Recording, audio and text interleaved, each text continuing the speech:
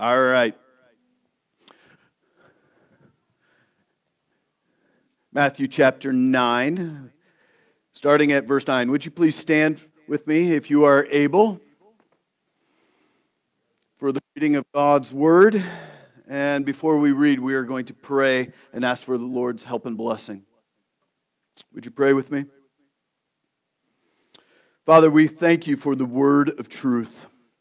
And we pray this moment by the Spirit that you would search out our hearts by this word, that you would draw us to Christ in faith by your word. Lord, would you even strengthen the current faith that we have? Would you pierce our hearts? Would you rebuke us where we need correction? And instruct us where we are, dare I say, ignorant. Cause us to examine, Lord, our lives in light of your word. And fully enable us to embrace the word, not only externally, but embrace it in our hearts. For these things we ask in Jesus' name. Amen. The word of Christ speaks to us like this. As Jesus passed on from there, he saw a man called Matthew sitting at the tax booth. Friends, who wrote this gospel? Okay, keep that in mind. And he said to him, "Follow me." And he rose and followed him. And as Jesus reclined at the table in the house, behold, many tax collectors and sinners came and were reclining with Jesus and his disciples. And when the Pharisees saw this, they said to his disciples, "Why does your teacher eat with tax collectors and sinners?" But when he heard it, he said, "Those who are well have no need of a physician, but those who are sick. Go and learn what this means. I desire mercy and not sacrifice. For I came not to call the righteous, but sinners." Then the disciples of John came to him, saying, "Why do we and the Pharisees fast, but your disciples do not fast?" And Jesus said to them, "Can the wedding guests mourn as long as the bridegroom is with them? The days will come when the bridegroom is taken away from them, and then they will fast. But no one puts a piece of unshrunk cloth on an old garment, for the patch tears away from the garment, and a worse tear is made. Neither is new wine put into old wineskins. If it is, the skins burst, and the wine is spilled, and the skins are destroyed. But new wine is put into fresh wineskins, so both are preserved." Lord, you may be seated. So one of my favorite subjects that you can find throughout Scripture is this concept of newness. And I think that there are few things that are more hopeful than what it really means to be considered new. Consider the following passages. Jeremiah 31. "Behold, the days are coming, the Lord, when I will make a new covenant with the house of Israel and the house of Judah." Or Lamentations chapter 3. "The steadfast love of the Lord never ceases. His mercies will never come to an end. They are new every morning. Great is your faithfulness." Or Ezekiel chapter 11. "And I will give them one heart, and a new spirit I will put within them. I will remove the heart of stone from their flesh and give them a heart of flesh, that they may walk in my statutes, my rules, and obey them. They shall be my people, and I will be their God." Or listen to 2 Corinthians chapter 5. I've got a tattoo of this. "Therefore, if anyone is in Christ, he is a new creation. The old is gone. Behold, the old has passed away. The new has come." That is good news. chapter 10. Therefore, brothers, since we have confidence to enter the holy places by the blood of Jesus, by the new and living way that He opened for us. So newness in the Bible is different than even the newness of this world. When Jesus, the scriptures talk about newness, it is new. You are a new creation, brand spanking new. But the world, newness sound attractive, but it's not necessarily new. Think about pre-owned cars that are often marketed as it's a new one. Or back in the day, new Coke. What a flop. Total flop. Or this breaking news. It's like brand news, but yet Scripture says, listen, there is nothing new under the sun. The Bible offers a new changes a person from the inside out, a newness that is transformational and that is brand new. And in other words, Jesus brings a new kind of new to the world. And our text highlights the subject of newness in two different ways. First, we are going to see Jesus' ministry to a new kind of people. And then we are going to see Jesus' ministry coming in a new way. And so it's a beautiful picture to behold, and this is one of those sermons I really want you to listen to because I really want us to grasp both concepts of a new kind of people and a new kind of ministry.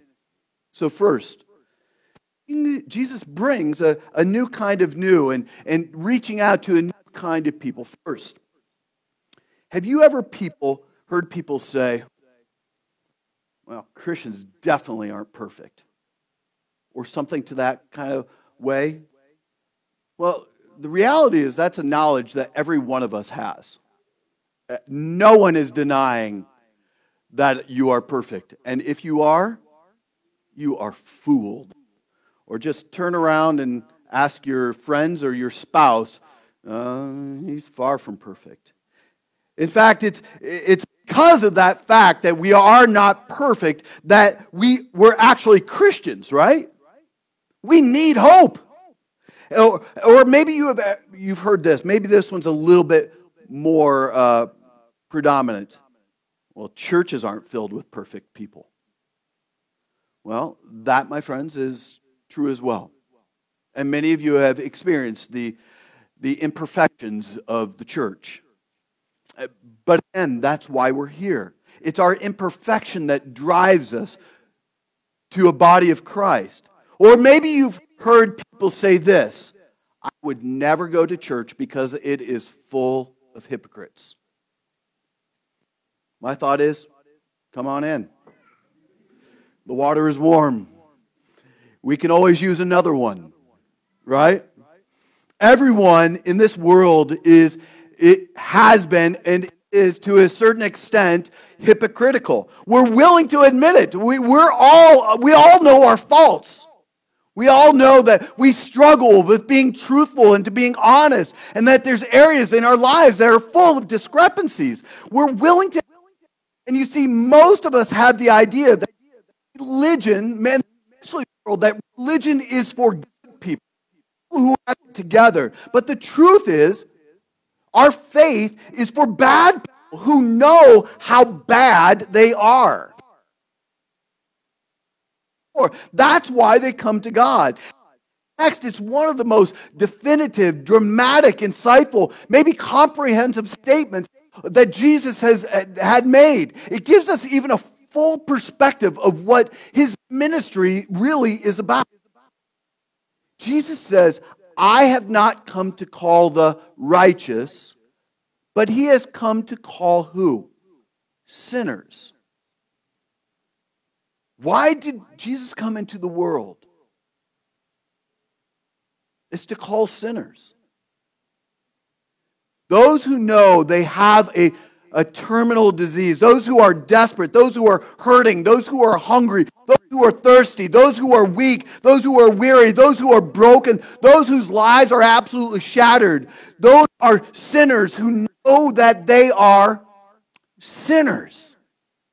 We can even see it historically throughout the church. St. Augustine, the world thinks of him to be a great saint, hence the title St. Augustine. He said this, Lord, wicked man, myself. Or John Knox, who was renowned as probably one of the greatest preachers in the history of Scotland. Certainly a man that most people would think to be a man of great righteousness. He said this, in youth, in middle age, and now, after many battles, I find nothing in me but corruption.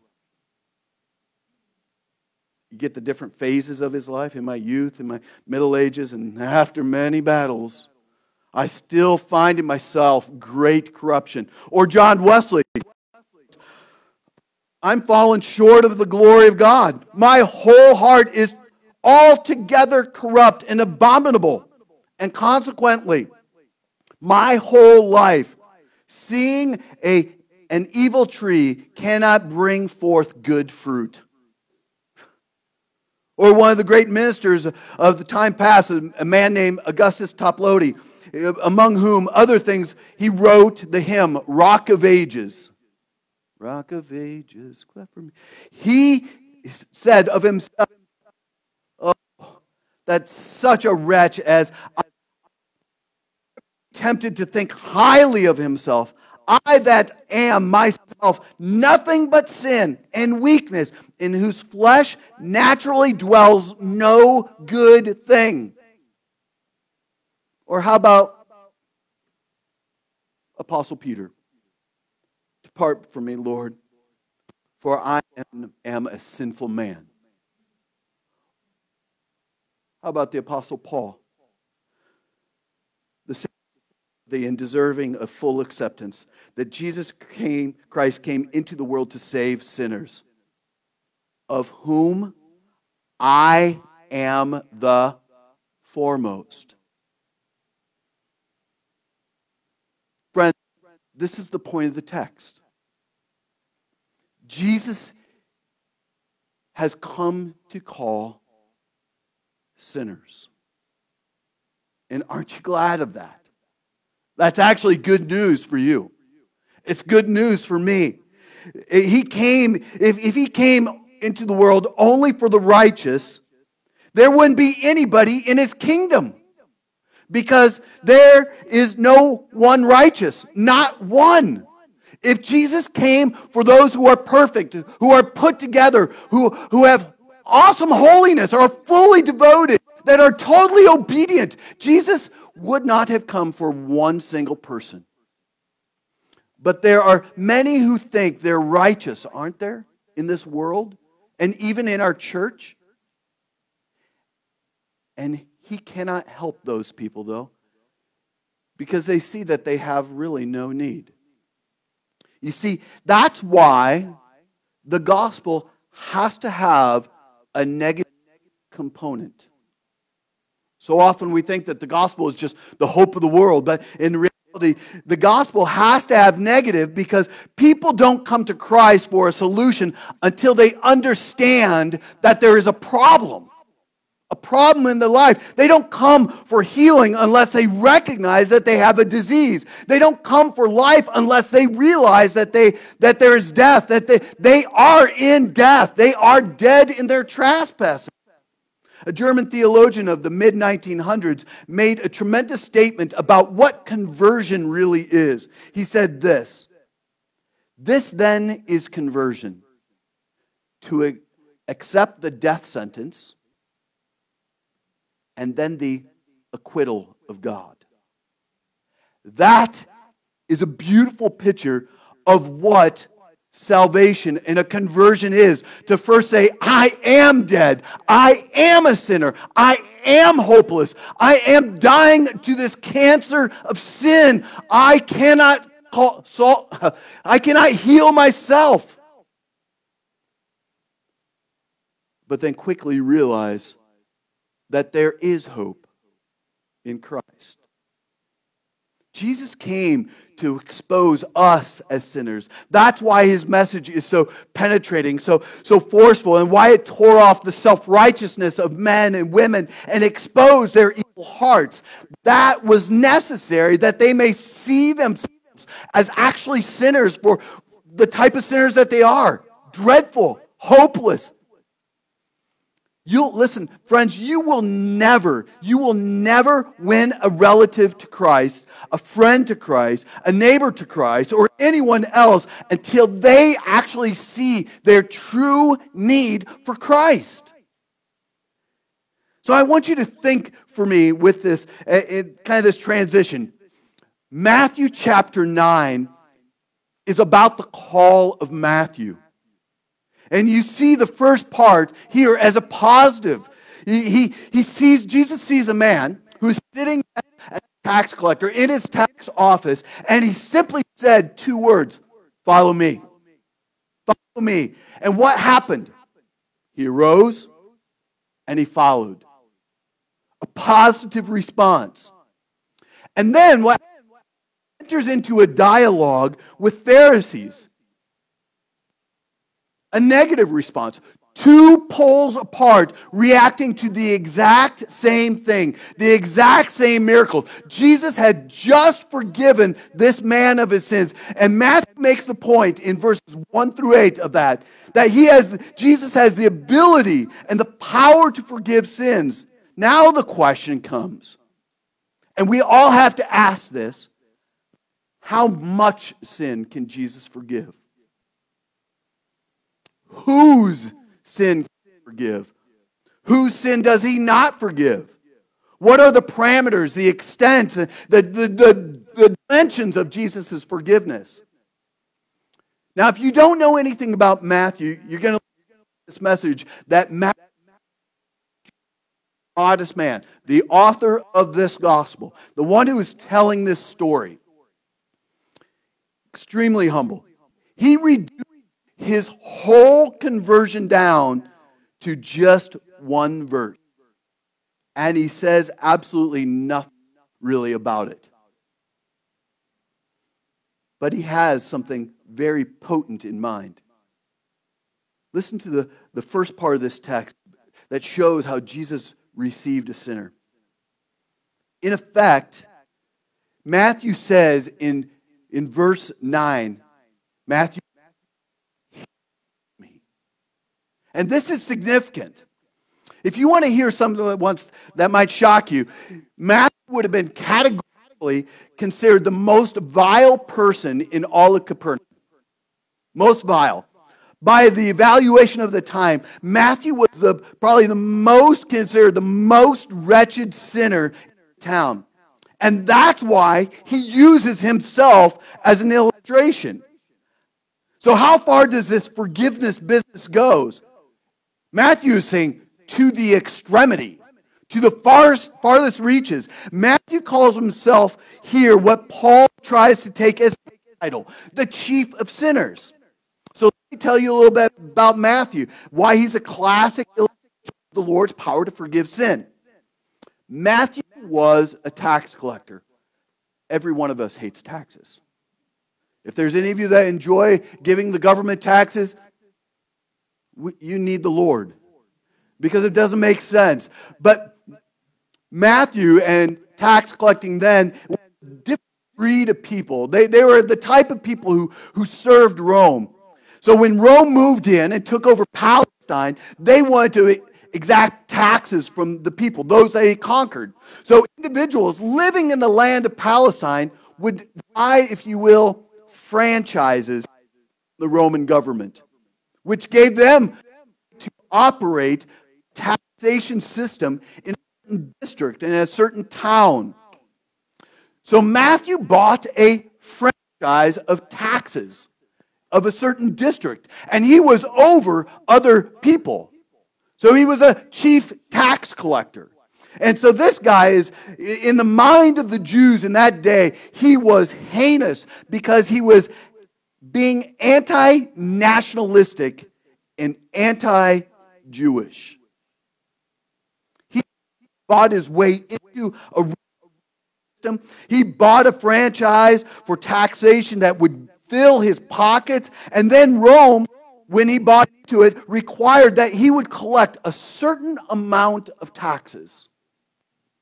Anything that he would get over that, keep for himself. And the Roman government, in order to keep them happy and their share, would support him in his excesses and his abuses. When he did overcharge and when he did extort people, the Romans were right behind him. So there was abuse, gross oppression. He had to just pay a certain amount, a certain percentage. Everything else was his. Tax collectors then took bribes from the rich. They extorted from the middle class and poor. They became hated. They became despised for being traitors of the worst kind. They entered into the service of another country who had conquered them. They were amassing for themselves fortunes at the expense of those that they oppressed. And the Jews despised that fact that they were anti-nationalistic, but they also hated them to the extent of you are anti-faith. They went to even further by how they expressed it. One guy, an expert, Alfred Edersheim, says this: if you were a tax collector in this day, you could not attend the synagogue. Couldn't even show up. You were barred from the place. You couldn't even have religious interactivity with people. You were listed in a list with unclean beasts out of the Old Testament. You were like a pig. Isn't it interesting how close it was to the casting out of the demons into the pigs in the Gadarenes of our last sermon? And now we have Matthew. He would have been in that same category. They were like swine. They were forbidden to be a witness in any court of law because they could not be believed. They were known as flagrant liars. They couldn't even allow their testimony. They were classified with robbers and murderers. And Matthew was considered the worst man in the city. As far as people were concerned, he was the most wretched human being in the town, and they hated him. They paid him because they were afraid not to. And so there was this man named Matthew sitting at his table doing his despicable thing, and along comes Jesus. And he says to him, Matthew, follow me. And he did. I want you to imagine what the gasps were from the crowds as they were watching. They're going, what did he just say? Does he know who he is? Are you serious? Matthew, the chief tax collector? He's not even allowed in the temple courts. What? We can't even interact with him. He is unclean. Who? Matthew? Now, I believe in that moment, Matthew was a man under conviction. He had seen and heard about Jesus' ministry. In that moment, you see in verse 9 a conversion moment. You just don't have all the details. In fact, in the Gospel of Luke, Luke adds a little statement. He says, he left everything. Matthew doesn't say that. He's too humble. He's not going to talk about what he left because, listen, I mean, if you were a fisherman, Jesus would say, follow me. You could follow it. And you can always go, if it doesn't pan out, this Jesus thing doesn't pan out, you can always go back to fishing. You can always, you can do it again. I'm entrepreneurial. But if you're a tax collector, and you get up and say, goodbye, I'm done, I'm leaving, you can never go back the next day. Rome is going to have somebody in that place, and it's all over. And then they also question your motives for leaving. So the price that Matthew paid was far greater than anyone else that had paid it. He walked away, and Matthew says he left everything. He didn't say, well, I'm coming, Lord, but hey, listen, I could really finance this whole operation if you just let me grab my bags. If I could just go back to the house, I got cash underneath the mattresses.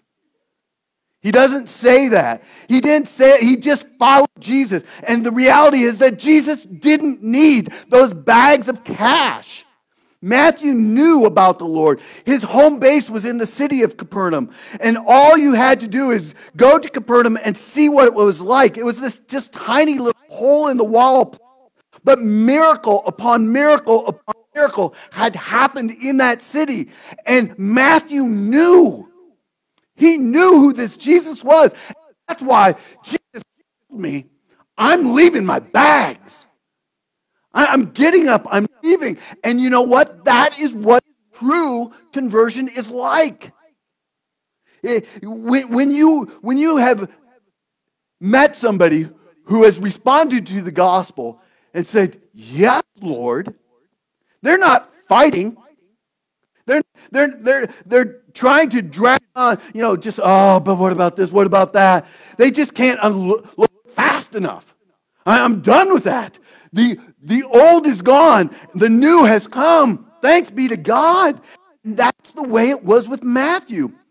Matthew wouldn't have been able to understand why anybody else wouldn't follow Jesus when he offered forgiveness.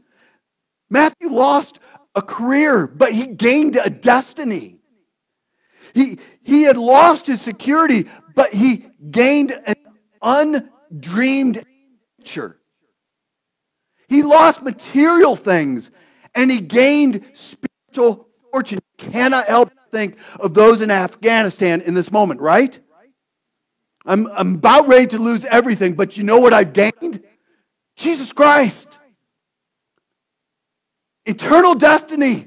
My hope, my life is wrapped up in Jesus. So Matthew understood the Spirit of the Lord. He knew that he had come to save sinners.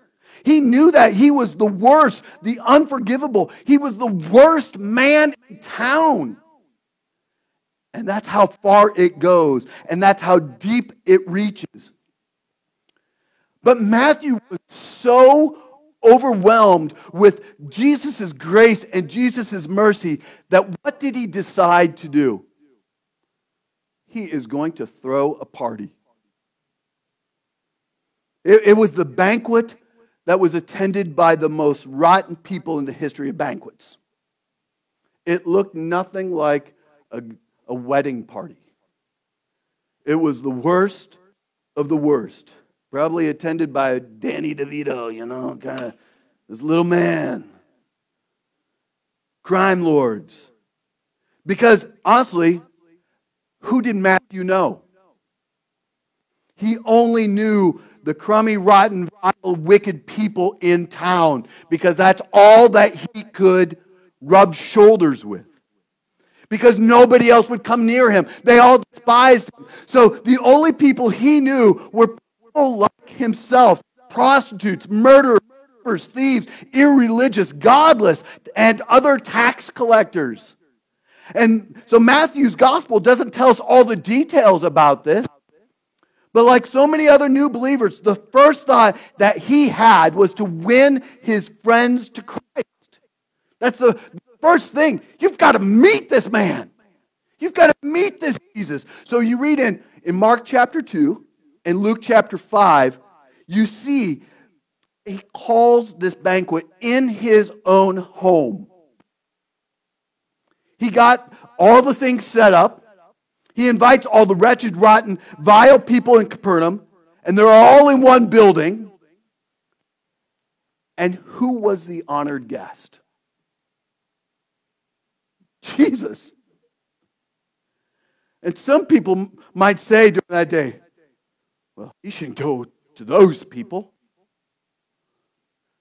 And that's exactly what the Pharisees thought. But that's not the way that Jesus operates. Thank God. There is a right way to fellowship with sinners. And I want you to understand that. And you know that what Jesus became known as? Matthew chapter 11, we'll get to it later. He got himself a name tag, if you will. He became known as a friend of tax collectors and sinners. Hi, I'm Jesus. Here's my business card. Friend of tax collectors and sinners. You can't think of a better title. A friend of tax collectors and sinners. And that's how they got to know him. And then along comes verse 11, right? Who do you see in the background? And when the Pharisees saw this, can you just see it? They're like standing outside and watching and lurking kind of around outside the building, seeing every little thing. So you got the naysayers, the critics, the religious folk, the Pharisees, and they're all kind of lingering around outside. They wait till the banquet is over, and as the disciples come out, they don't confront Jesus. They kind of backdoor it. And they corner his disciples and say, why does your teacher eat with tax collectors and sinners? You always go for the weakest link, don't you? And that's what they did. They went for the disciples. And this question was not one out of curiosity. It's not, why is he doing this? Could you please share this? I'm curious about Jesus' ministry model. That's interesting. We never thought about that. That's not what it is. But what they were saying is like a stinging rebuke. It's their venting of bitterness. It's a shame on you. I mean, fraternizing with the master, fraternizing with this riffraff. Are you serious? It was vindictive. It was hateful. It was them saying, listen, true religious people, pious people like us, we shun sinners. And there's people like that, I think, in the church today who would hate to think of it, but that is how we act. Our world begins and ends with people who are in the family. And all we can do is stand and criticize those who are outside of our family. Not reach out, not help. You need to think about that because, friends, the world doesn't need your criticism. It doesn't need your criticism. They need your help. They need your help. They don't need to be kept at arm's length. They need your mercy. They need your love.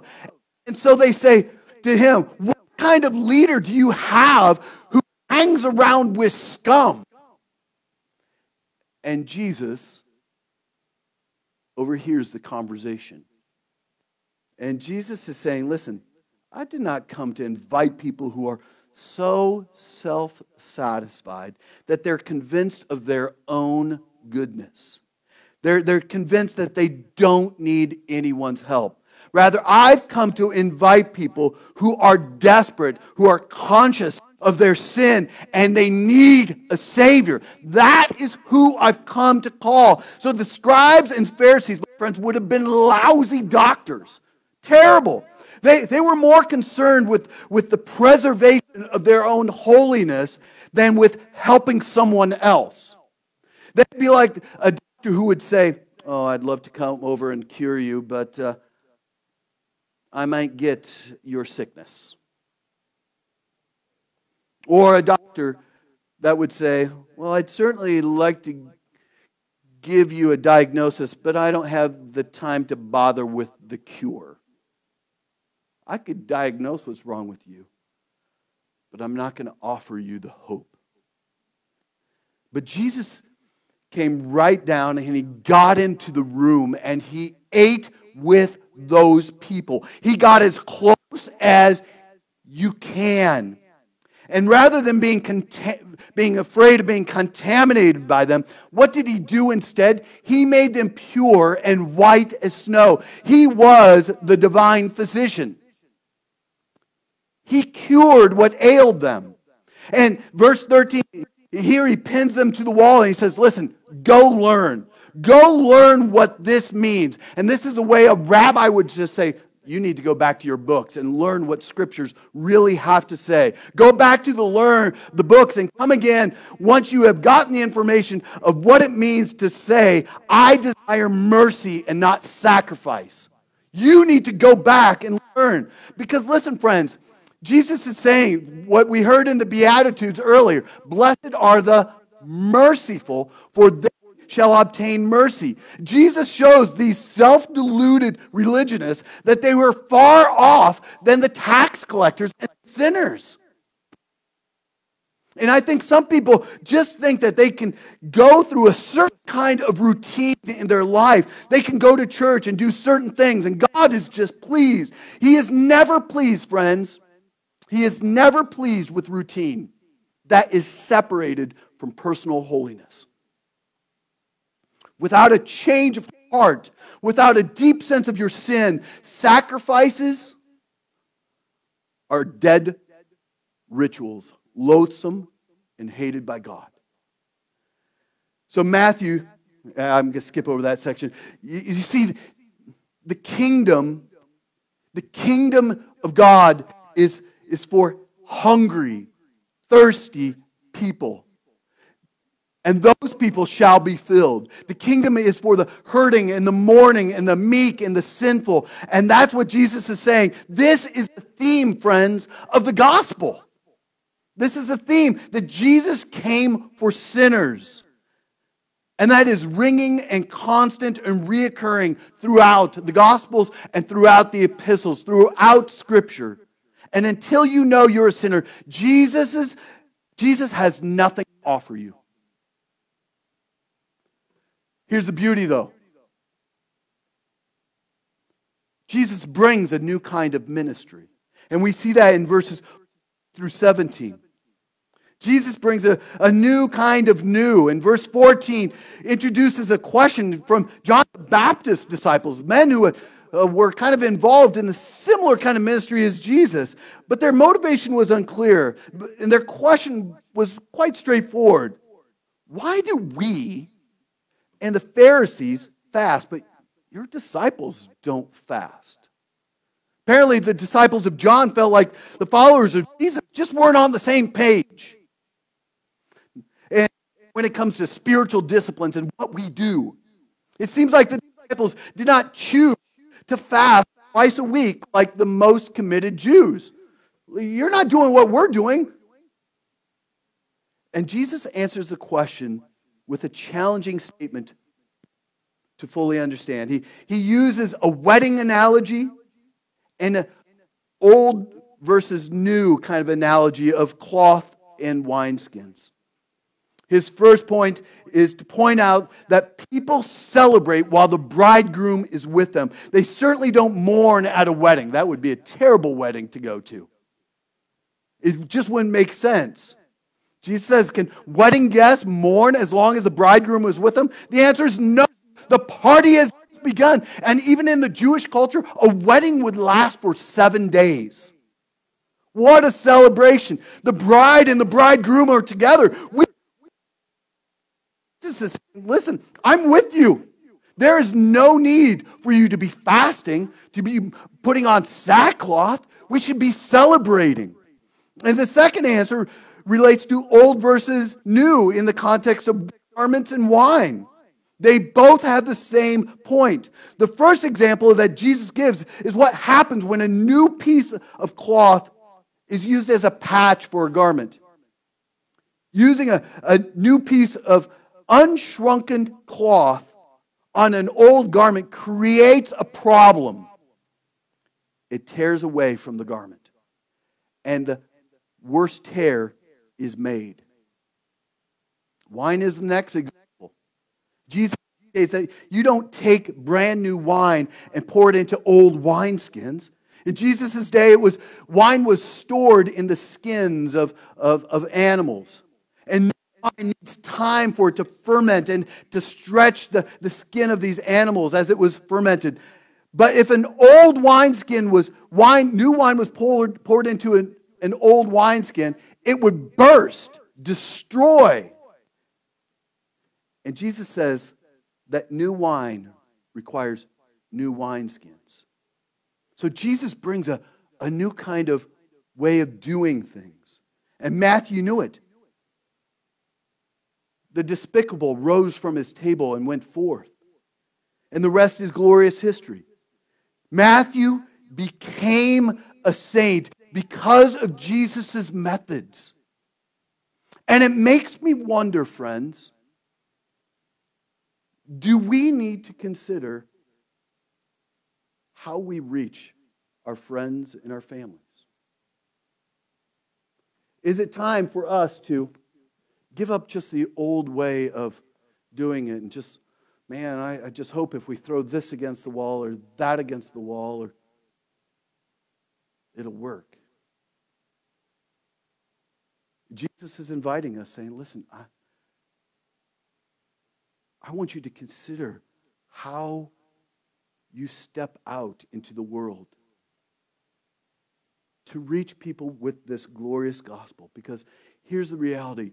Jesus receives sinners. And his way of doing things blew the doors off of the religious institutions. It scared him, actually. It scared the church of the day. What is he doing? But Jesus invites us to believe that he actually receives the worst of the worst and the self-deluded righteous amongst us. And that is the message of this passage, that he saves sinners, of whom I am and you are. And if you know this, you are in range of the great physician who desires to save others. Let's pray.